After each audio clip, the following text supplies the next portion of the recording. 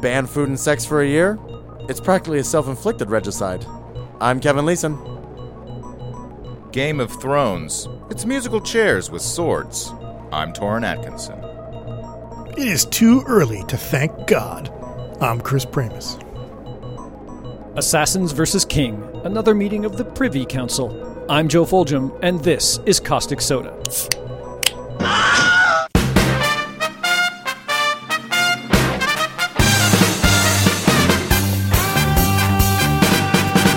Bam! Part 1 of a new ongoing series, the Caustic Aside Guide. Aside? What does that mean? Well, I think we're going to do an ongoing series where we delve into topics that end with ICIDE. Oh, suicide, homicide. Fratricide, patricide. Oh. And today, we're going to deal with regicide. That's when Reginald was killed. That's when Archie has finally had too goddamn much. Should have happened on issue 2. Oh. Yet regicide is actually references the killing of a monarch, a ruler, a king. Okay. There is actually another term, a tyrannicide, for those folks who were tyrants and ruled a nation. Oh, I thought it was when you killed a dinosaur. So there's so much material here that we've subdivided it. We've got regicides, which are hereditary monarchs, and you got tyrannicides for people who took power by force of arms, like a Julius Caesar. Okay. Right? And then they were murdered, and that's a tyrannicide. So we're talking about kings, but not emperors?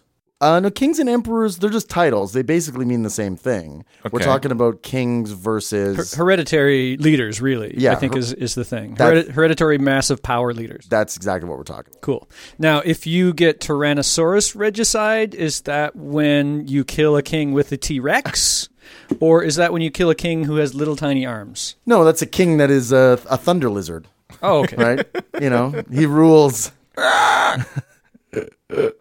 with tiny arms.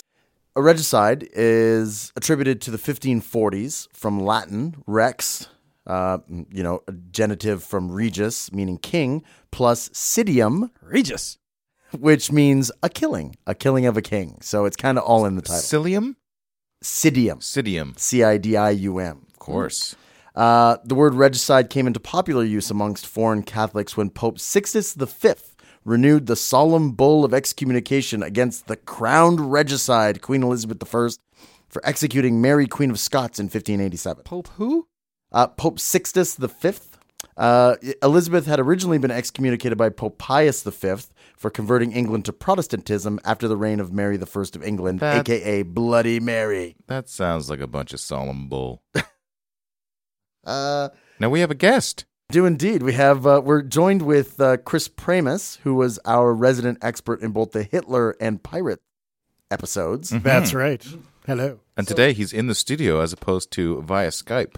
That's Yay! the last couple times. Yay! We can see his face when we make jokes and let him know that we're just kidding. Yay! So, Chris, what exactly are your bona fides? Have you killed a king? Are you a king yourself? Well, I can't even claim to be king of the nerds because that's Will Wheaton. So no, I'm not a king.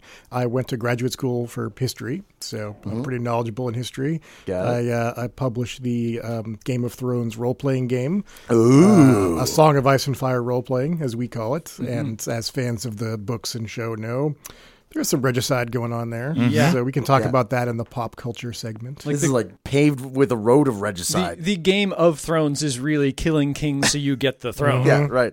The road to the throne is paved with regicides. Do you get extra experience points when you kill a king? Sure. Yeah, why not? I'm in. Mm-hmm. Really, it's like a bit in the game, like you score a point when you kill a king, I think is how it works. Like, score 1 for the Targaryens. The original meaning of regicide was actually to refer to the person who had committed the act. But over time, it actually came to mean the act itself as well. So, like, they would call a person who You killed damned a king, regicide. You've been convicted of regicide, right? Or Right. you're the regicide committed regicide. You're not the kind of. regicidar or something like Yeah, that? you're the Regicider? Yeah, there you go. 2 of the more famous regicides, people who have been personages who have killed kings, are Elizabeth I, who ordered the death of Mary, Queen of Scots. How did that go about? Well, Mary was a Catholic, and she was the Queen of Scotland, hence the name Queen of Scots. And Elizabeth was a Protestant. So they constantly had sort of factions that were backing them that kind of wanted them to overthrow the other and like turn their country into a Protestant or Catholic nation as well, right? So Mary was on her way to Edinburgh in 1567 when she was abducted by Lord Bothwell, who at the time was accused of murdering her husband, Lord Darnley. He took her to Dunbar Castle, where he may have raped her. And then on the 15th of May of the same year, 1 month later, they were married according to Protestant rites, where after Bothwell had divorced his first wife, Jean Gordon, 12 days earlier. So Bothwell liked to move. He was not a patient man. I'm sure that was totally legit in the eyes of the law. Well, I mean, this was actually the problem, is that the Scottish nobles didn't really like this because Bothwell was Protestant and the Queen was Catholic. And so they were kind of like, okay, this is an attempt at a Protestant takeover of Scotland. Well, considering They he's don't just divorced, Yeah. They don't just Catholics become hate divorce. Yeah. Protholic or Catholicistant. That's not how it works. You figure there would be a merging of like political party style. Yeah, exactly. Right? Yeah. So the nobles actually raised an army against Mary, and she had to flee in 1568 to England to get away from them. And she thought that Elizabeth was going to help her get back her throne. But Elizabeth and her peeps kind of thought that she had designs on the English throne as well. So they stuck her in a castle named Tutbury, which was in the interior of England, halfway between Scotland and London and distant from any sea. So she was kind of, Sequestered, plopped Holed in the up. middle of nowhere. So this happened in 1568. In 1586, so 18 years of confinement later, Mary was arrested after being implicated in the Babington plot. In a successful attempt to entrap her, the chief advisor of Elizabeth, Walsingham, had deliberately arranged for Mary's letters to be smuggled out in code. Mary was misled into thinking her letters were secure, while in reality, Walsingham was deciphering them and reading them. And from these letters, it was clear that Mary had sanctioned an attempted assassination of Elizabeth. I think she was just tired of being locked up in her bedroom and was like, I'll do anything to get out of here. Kill Elizabeth. Do whatever you got to do. I need to get set freed, right? So Mary was convicted of attempted regicide on 25th of October, 1586, and sentenced to death with only one commissioner, Lord Zouche, which sounds like a Star Wars name. Zoosh. Yeah. Expressing any form of dissent. Instead of taking the word invader and something, just take the word douche and turn it evil. Lord Douche. How about Zouche? That works. Did he have trouble breathing? Like, I'm Lord Zouche. Certainly sounds, nefarious. Or he'd be the kind of guy who'd always be, what are you guys doing? That doesn't look very fun. Well, he was the guy who actually said, let's not kill Mary. And everybody else was, no, let's kill her. Elizabeth hesitated to order the execution because she was concerned that the killing of a queen set a bad precedent. And being a queen, you kind of like, she doesn't want to lay any groundwork. Job security. Yeah. As well, she was worried that Mary's son, James, would form an alliance with other Catholic powers and invade England if it was carried out. Elizabeth asked Mary's final custodian, a guy named Paulette, if he would contrive a clandestine way to shorten the life of Mary. Feed her these cigarettes. Yeah. Which he refused to do on the grounds that he would not, and I quote, make a shipwreck of my conscience or leave so great a blot on my poor posterity. Oh, wow. So on the 1st of February, 1587, Elizabeth signed Mary's death warrant. I like how his conscience is a boat. Yeah, that's a good point. It's like he personified it. The executioner was named Bull, so obviously the character from Night Court. Yes. Okay, now I get the picture. Yeah. He knelt before Mary and asked her for forgiveness, to which she replied, I forgive you with all my heart, for now I hope you shall make an end to all my troubles. Oh, it's so Bull Shannon. Mary was not beheaded with a single strike. Damn it, Bull, you had one job. Not only that, like She even forgave you. He should have asked her for forgiveness after screwing up the first strike. That's when he should have asked for forgiveness. Maybe he did that. Sorry. It happens. It's all right. I forgive you and my suffering. Hey, it happens to every executioner once. Yeah. The first blow missed her neck and struck her in the back of the head. I wonder if she just had a really small neck. Perhaps, or he had lots of those ruffles, so it was hard to find it, right?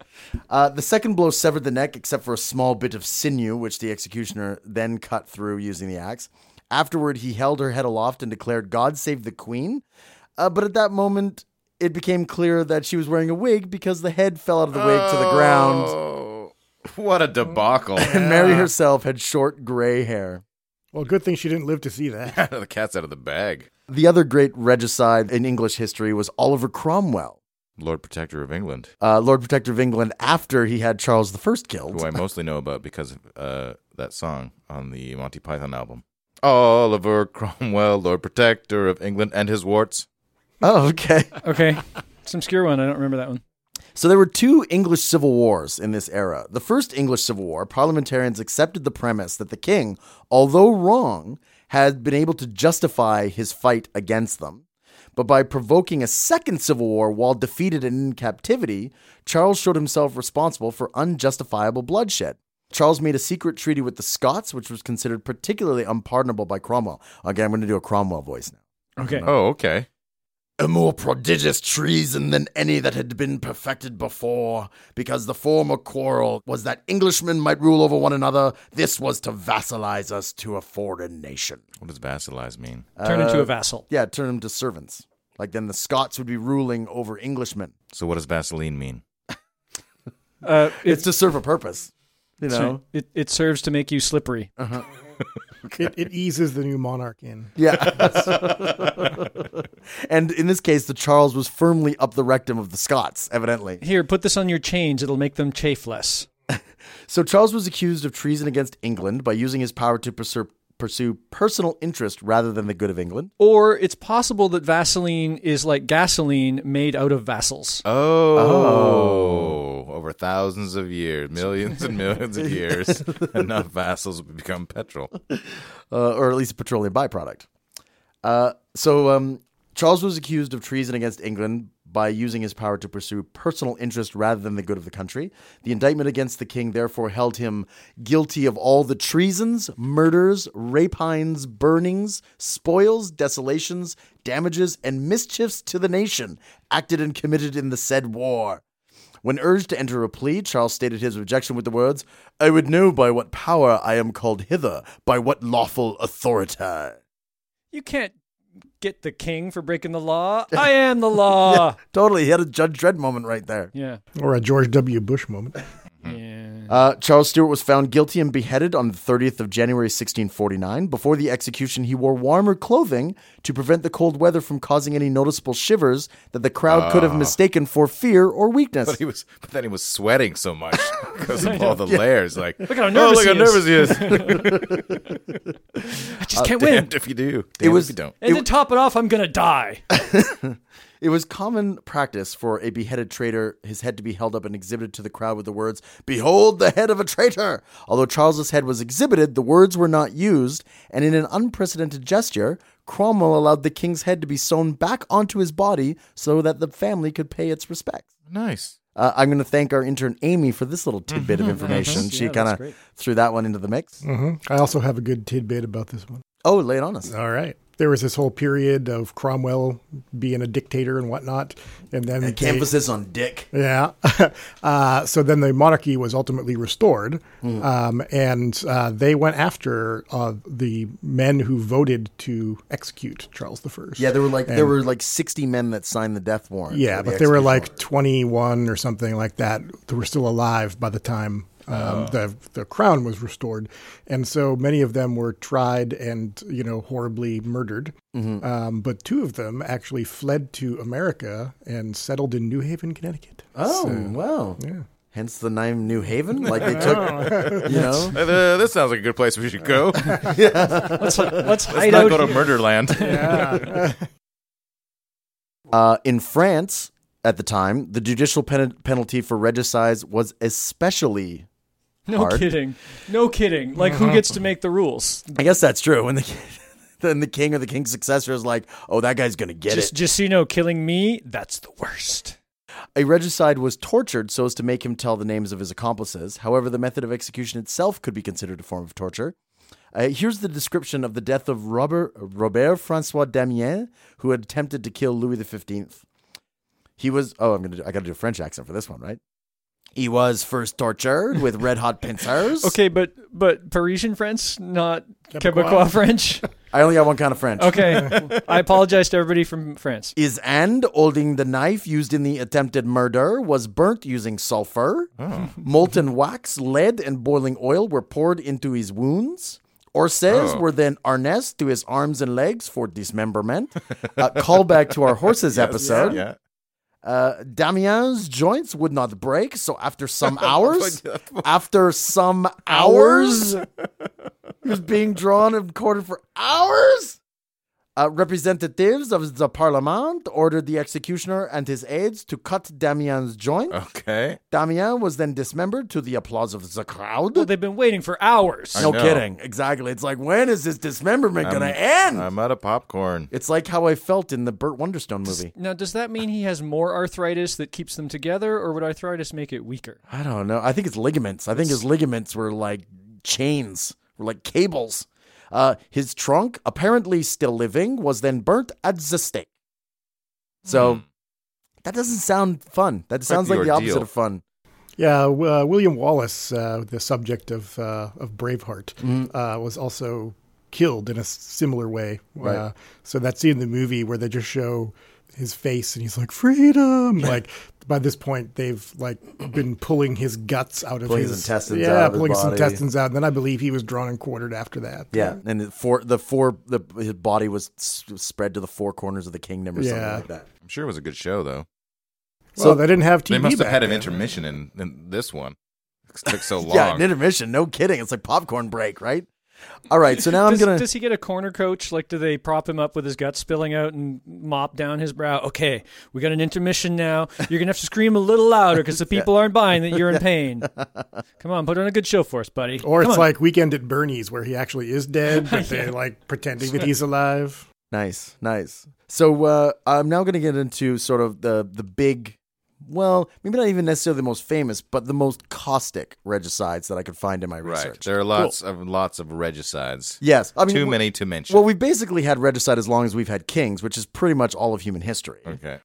Through my research, I kind of focused on things after the 16th century. And I think because they were the most caustic, right? And I think for two reasons. Because before the 16th century, it was kind of, if you're going to commit a regicide, it's sort of just either stab or poison. That was really the only two options. And Boring. And assassins kind of got more creative, after the 16th century. You had a lot other methods that you could use, and it kept it really interesting. Okay. And as well, when we're talking about like the ancient, like from the Romans or earlier, there weren't a lot of historians. There wasn't a lot of written records. So the details are kind of sketchy. Right. So you can only talk about it in broad strokes.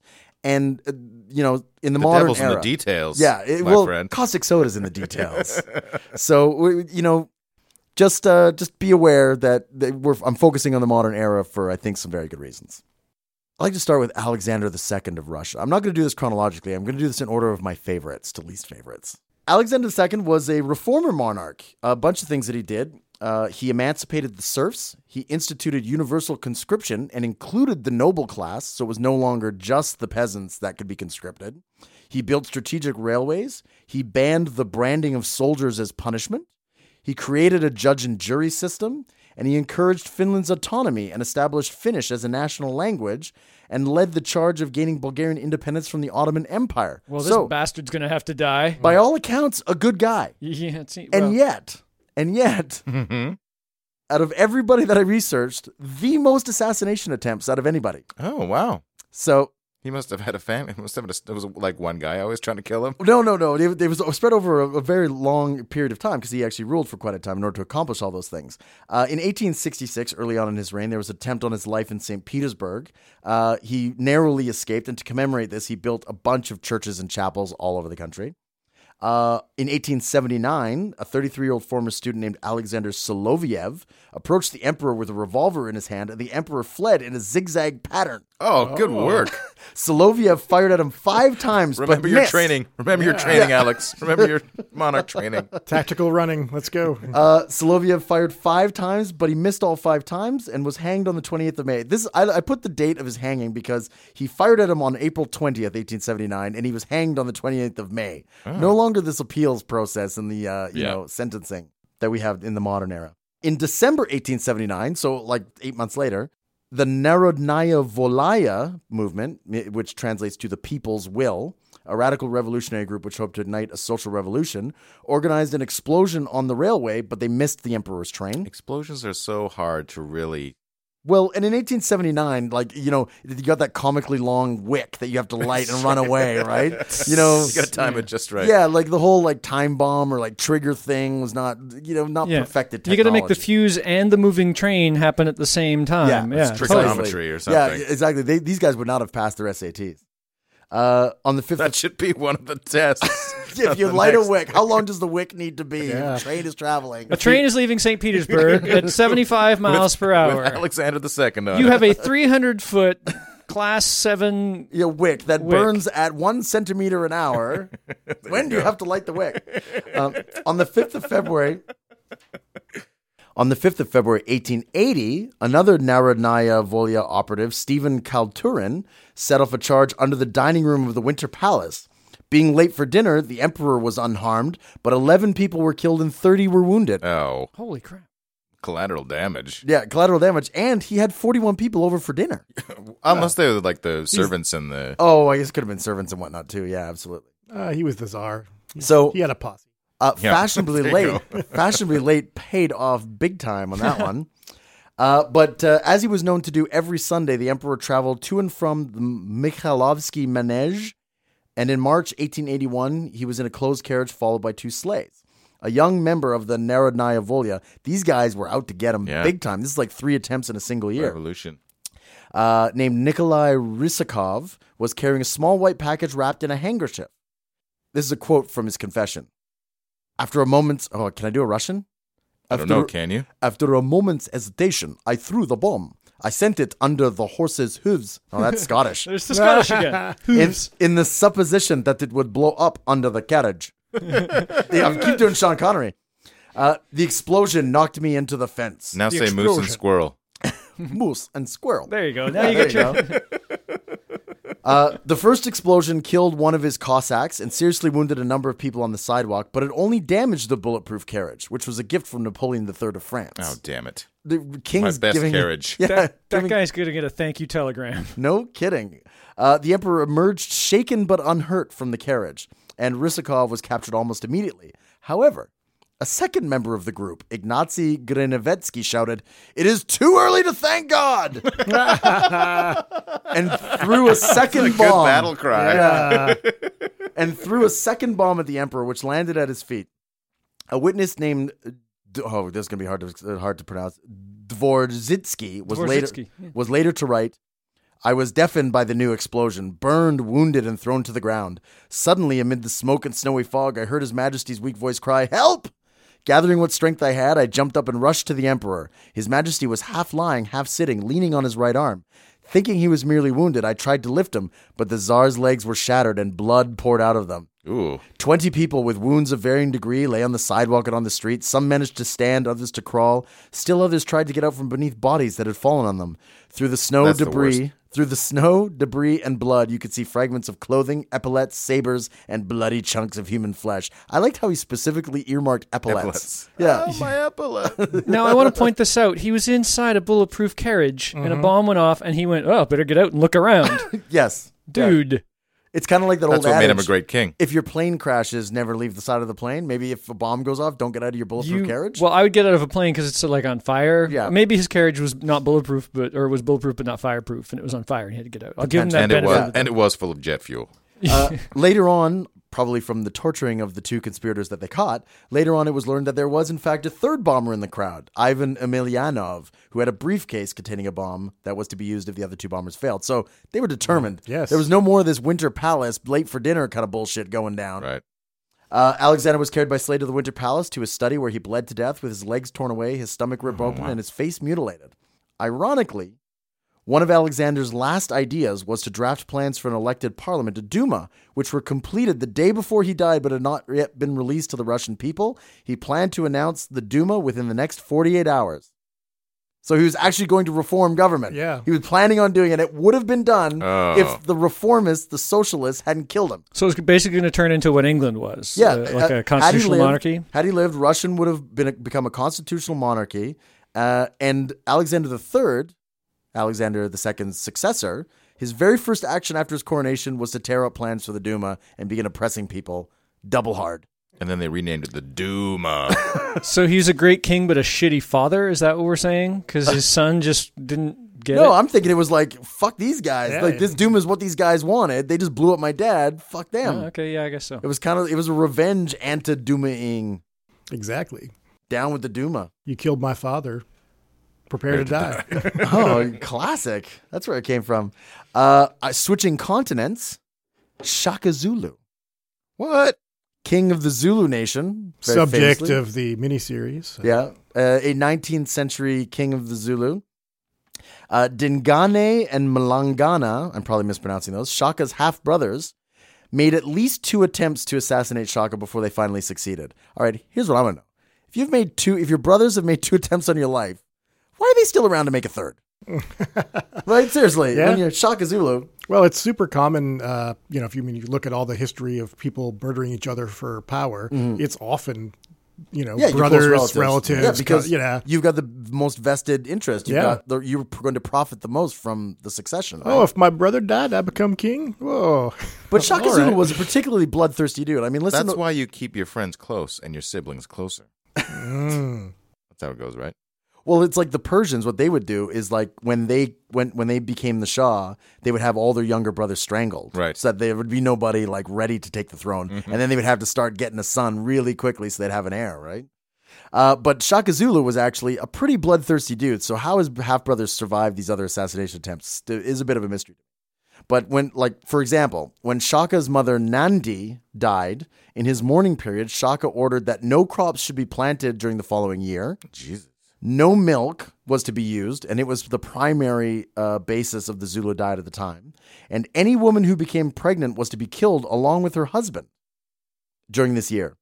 At least 7,000 people who were deemed to be insufficiently grief-stricken were executed by Shaka Zulu, and cows were slaughtered so that calves would know what losing a mother would feel like. Oh, wow. I didn't know he was such a mama's boy. He was a total mama's boy. So shortly after this is when the plot really kind of like gained a head of steam because can people were like, imagine. I think that's fair. yeah, no, it seems actually kind of like this is one of the more justified regicides I've got on my list. So the Zulu monarch sent his army north, and his half-brothers used this opportunity to come in and attack him in 1828. A diversion was created by an Induna named Mbopa. Now, I don't know what an Induna is. I think it's another tribe. While Dingane and Malangana struck the fatal blows, Shaka's corpse was dumped into an empty grain pit and filled with stones and mud. The exact site is still unknown. Get on that. Yeah. Well, they probably didn't want his body to be marched around, kind of like, try to avoid the martyrdom thing. Induna is a Zulu title meaning advisor, great leader, ambassador, headman, or commander of a group of warriors. Ah, so he was like a general type. So Shaka Zulu, mama's boy, Yeah.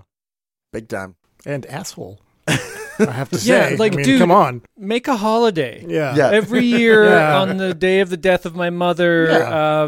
Have a feast day. Everybody will have a feast to remember how great she was and how much we miss her. You know, I think probably prompted the whole thing was when he said any woman who gets pregnant will be killed along with her husband. So now nobody was having sex, and all these Yeah. super repressed guys are like, Shaka's got to go. Yeah, that's it, man. Yeah. It's been 3 days. Shaka's got to go. 3 days. Well, the name for that year translated means the year of sad hand jobs. So Lubricated with tears. the year of alternate entry. You could also call it that if they get a little creative.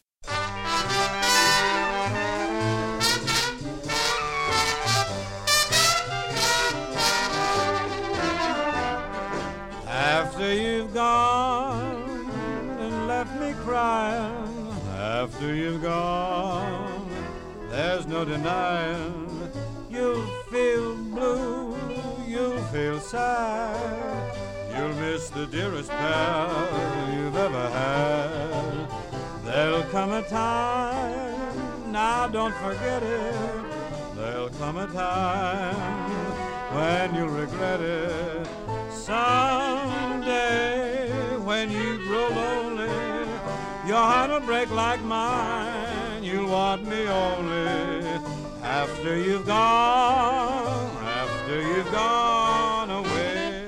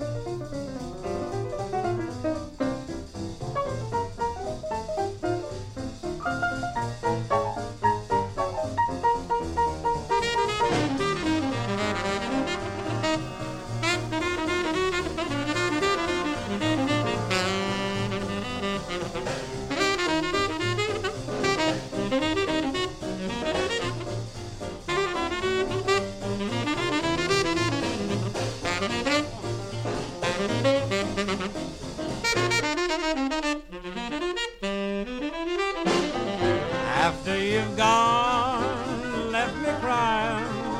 After you've gone, there's no denying. You'll feel blue, you'll feel sad. Miss the dearest pal you've ever had. There'll come a time, now don't forget it. There'll come a time when you regret it. Someday, when you grow lonely, your heart'll break like mine. You'll want me only after you've gone away. I have the story of Umberto I of Italy. Mm. In the first year of Umberto's reign, he was attacked with a dagger by an anarchist named Giovanni Passanante during a parade in Naples in 1878, but the king warded off the blow with his saber. Wow. Oh, nice. Got So a it guy came out in with a time. dagger That's- and whipped out his saber and ching ching. The would-be assassin was condemned to death, even though the law only allowed the death penalty if the king was killed. But the king commuted the sentence to one of penal servitude for life. What a pal. You said penal. Yeah, except for the fact that his sentence was served in a cell 1.4 meters high, without sanitation, and restrained with 18 kilograms of chains, which for our American friends is 40 pounds. 40 pounds of chains, and 1.4 meters is about 4.5 feet high. And with no sanitation, all your feces will harden, so it'd be like extra chains. You're like, so he wasn't exactly in the most comfortable of situations. He's probably praying for death, actually, after being in this for like a while. Passanante would later die in a psychiatric institution. Still, Imagine. still in his box covered in 40 pounds of chains. On 7th of May, 1898, That'd be a fun cosplay. Make yourself a little 1.4 meter box covered in plastic chains. I'm Giovanni Passanante. Everyone would get it right I know. away. Totally. Total awesome historical cosplay. Make it happen, soda jerks. In 1898, large demonstrations over the rising price of bread were held all over Italy. The city of Milan was put under military control by General Fiorenzo Bava Beccaris. General Bava Beccaris ordered the use of cannon on the demonstrators.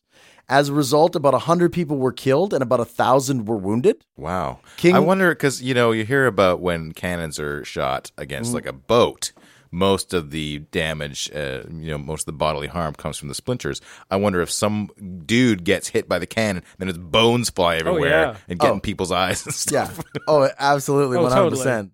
Well, when Napoleon was a young artillery officer during the French Revolution, he dispersed a crowd using artillery with what he called a whiff of grape shot. So, A whiff. Just a whiff. Yeah.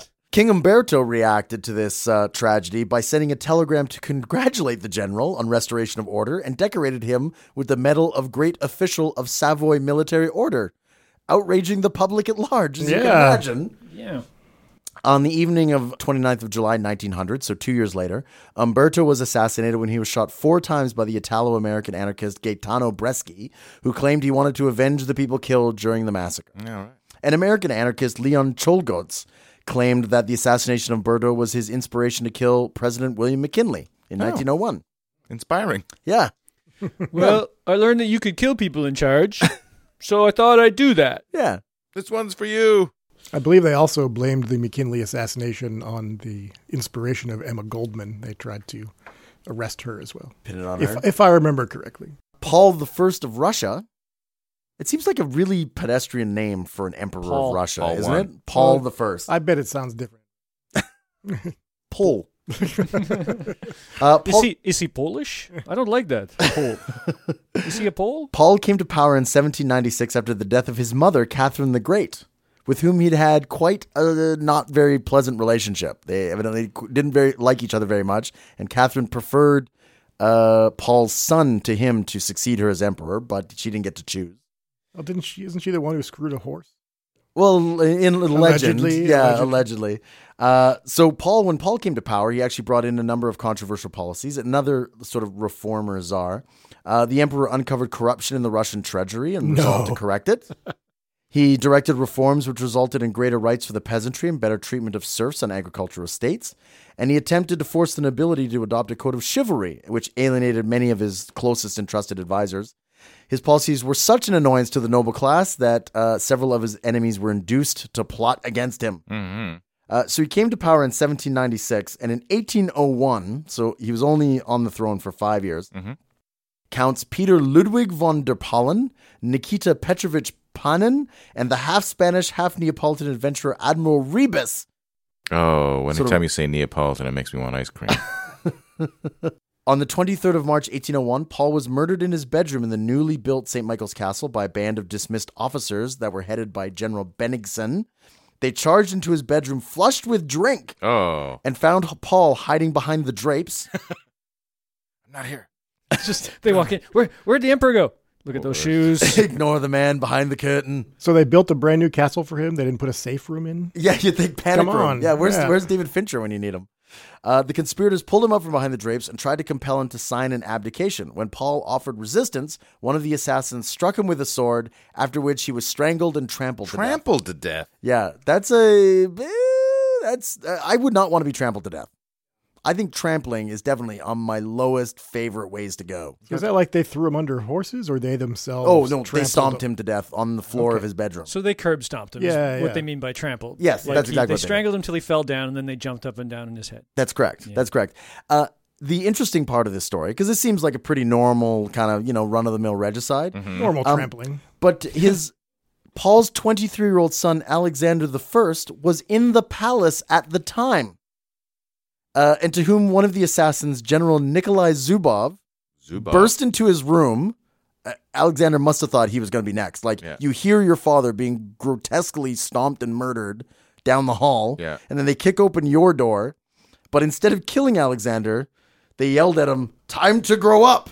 Go and rule!" And then they left. Or we'll be back for you. Yeah, well, see, I think this is a serious power play because it's going to be one of two effects, right? Either you're going to roll in there and be like, "Hey, man, I could have fucked your shit up, but I didn't, so you owe me big time." Right. And then the guy doesn't want to do anything against you because he's afraid that you'll mount another coup, right? Or it's going to go horribly wrong because he's going to I got to get rid of these guys because they just walked into the palace and killed my dad. They could do it to me anytime, right?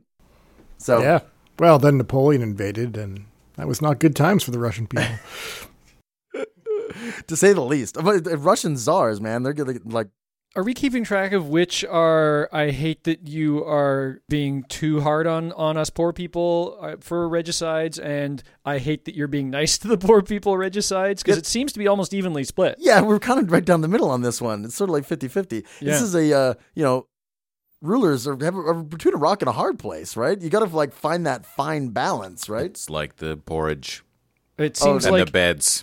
Wow, you went with a Three Bears reference. You can't be too hot or cold. Ludwig II of Bavaria ruled from 1864 to 1886. He is sometimes referred to as the Swan King or the Fairy Tale King. Uh-huh. And I think one of the reasons for those nicknames were that one of the greatest stresses of his reign was the pressure to produce an heir, but it's come to light that he struggled mightily with his sexual orientation. Hey. He kept a diary in which he recorded his private thoughts and attempts to suppress his sexual desires, along with private letters and other surviving personal documents.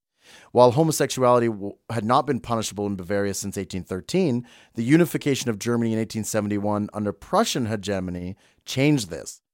As an example, early German gay activist Karl Heinrich Ulrichs had to leave Bavaria, living the remainder of his life in exile in Italy, where evidently anything can happen. Bring on the gays. They know how they up property values, right? Seeking a cause to depose Ludwig by constitutional means, several rebel ministers decided on a rationale that he was mentally ill and unable to rule. They asked Ludwig's uncle, Prince Luitpold, to step into the royal vacancy once Ludwig was deposed. Luitpold agreed on condition that the conspirators produce reliable proof the king was in fact helplessly insane. So they went out and they got a panel of 4 psychiatrists. Yeah. Right? So what do you think? And you're like, okay, I'm going to go get these psychiatrists. They're going to examine Ludwig, and they're going to come to the conclusion that he's insane, and we'll lock him up in a rubber room and then move on with the aristocracy. Mm-hmm. Instead, the psychiatrist led by Dr. Bernhard von Guden, who was chief. He's a good one. Yeah, well, he was chief of the Munich asylum. They prepared a report that declared in its final sentences that the king suffered from paranoia and concluded, suffering from such a disorder, freedom of action can no longer be allowed, and your majesty is declared incapable of ruling, which incapacity will not only be for a year's duration, but for the length of your majesty's life. Oh. The problem was that they actually never met with the king, except for Guden, who met him once 12 years earlier, and none of the 4 psychiatrists ever examined him. Oh. Yeah, that's good science. At 4 a.m. on June 12, 1886, Ludwig was taken to Castle Berg on the shores of Lake Starnberg, south of Munich, and told that he would be confined there. Sure. So where's the regicide? Well, the very next day, on the 13th of June, around 6 p.m., Ludwig asked Guden to accompany him on a walk. So the doctor that commandeered the report that had him declared insane and taken off the throne, he invited him to go walk with him through the Schlossberg parkland along the shores of Lake Starnberg.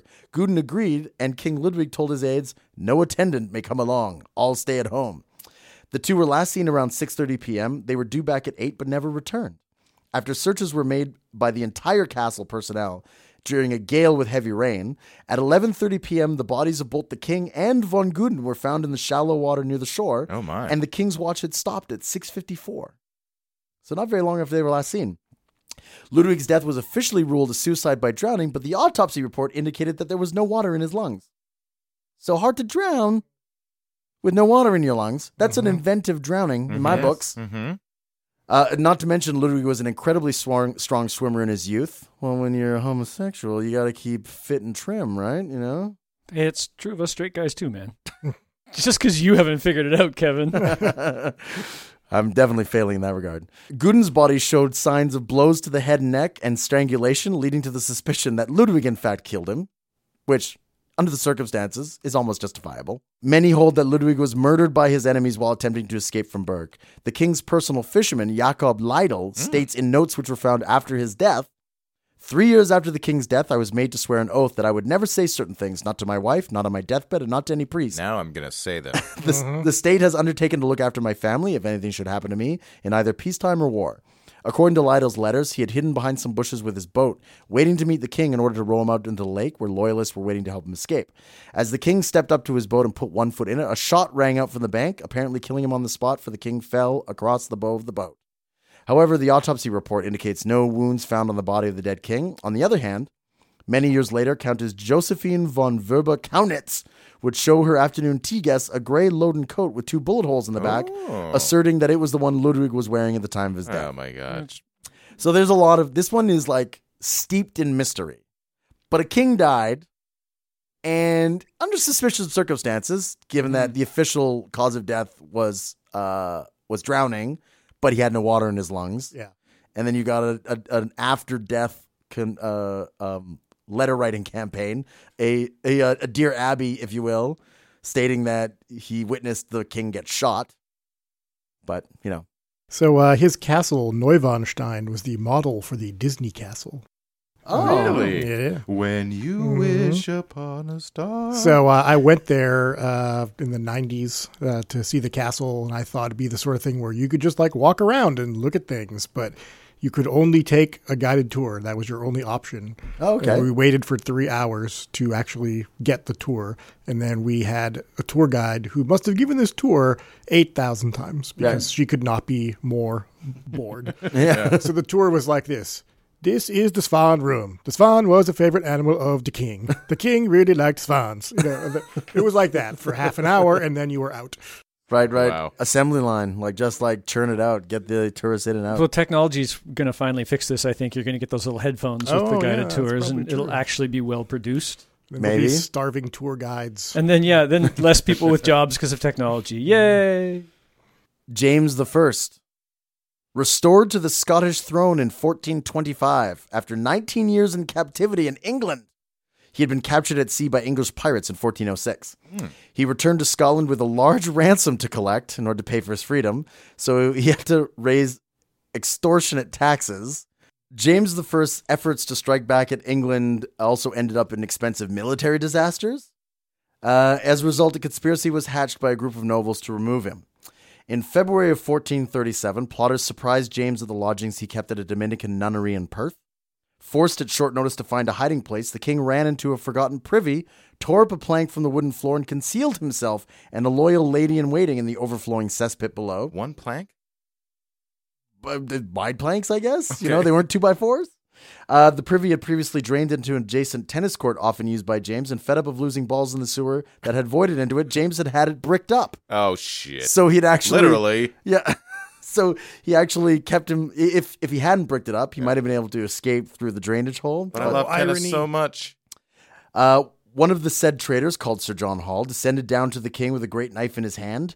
James fought with him, and being a powerful man, cast him under his feet with full great violence. Why didn't he use all those tennis balls that were down there? Yeah, exactly. Maybe Shit-covered tennis balls. Maybe he did. It just didn't help. Because the other guy brought a racket. Yeah, he had to knock him right back at him. Damn. Or maybe he used the lady-in-waiting as a human shield or something.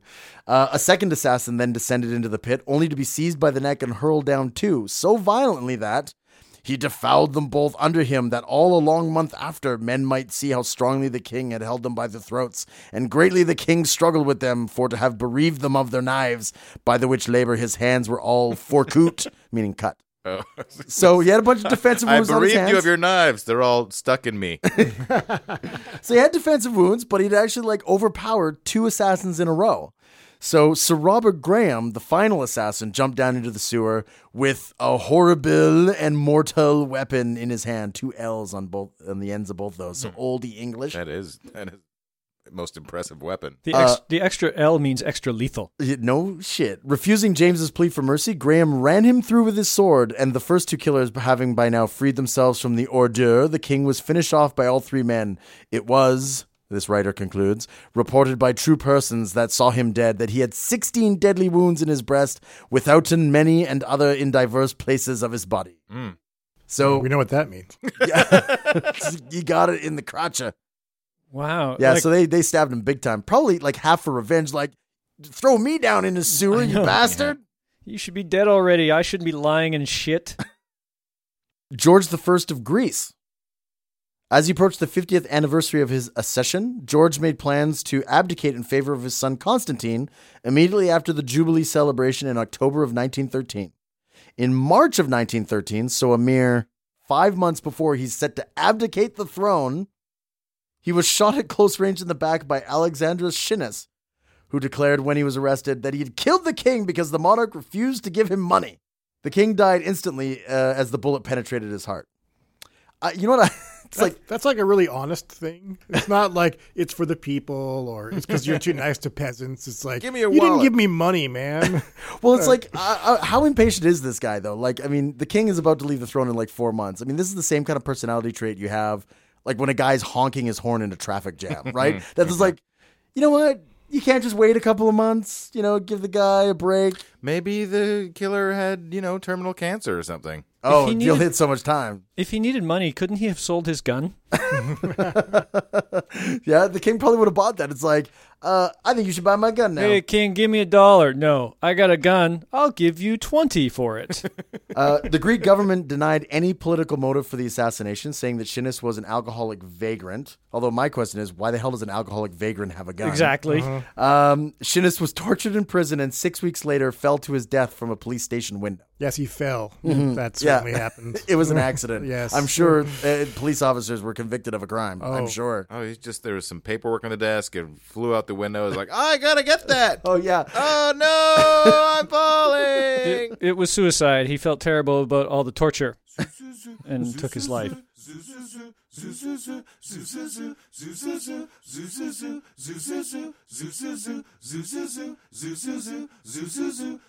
such a weird feeling to know you're alive. It's such an awful feeling. You're dying inside, and when you wake up, startled to say, I hope I don't go crazy today. It's such a bad feeling, an ominous feeling, a feeling you know that we'll be back when the week is new, and we'll have more gross facts for you, and you'll have things you'll want to hear about.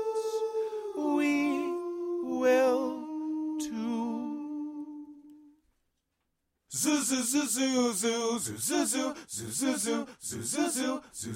Caustic Soda was recorded by Mike Leeson while undergoing buckyball therapy.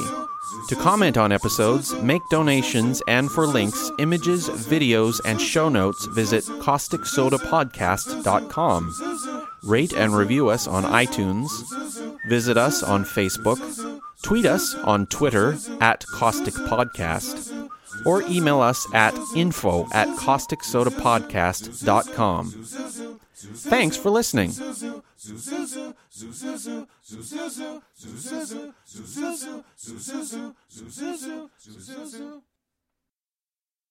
Hey, Soda Jerks, Joe Fulgham here from Caustic Soda Podcast. Just want to remind you that we're doing a live show on Sunday, May 12th. Yes, that's Mother's Day, at the EXP Restaurant and Bar. You can find full details on that on our website, causticsodapodcast.com, or you can go check out the event listing on our Facebook page. Hope to see you there. And then the money goes Wait to a minute, charity. I thought Klingons didn't take prisoners. Hey, it's a family show. They adapt, you know. Yeah. After Sto-vo-kor was destroyed, they had to reevaluate how they handled things. You're thinking of Kronos Sto-vo-kor's the Oh, Klingon my goodness. heaven. Sto-vo-kor is the Klingon heaven. You're totally right. Good Lord. You're out. I am totally... I've been shamed.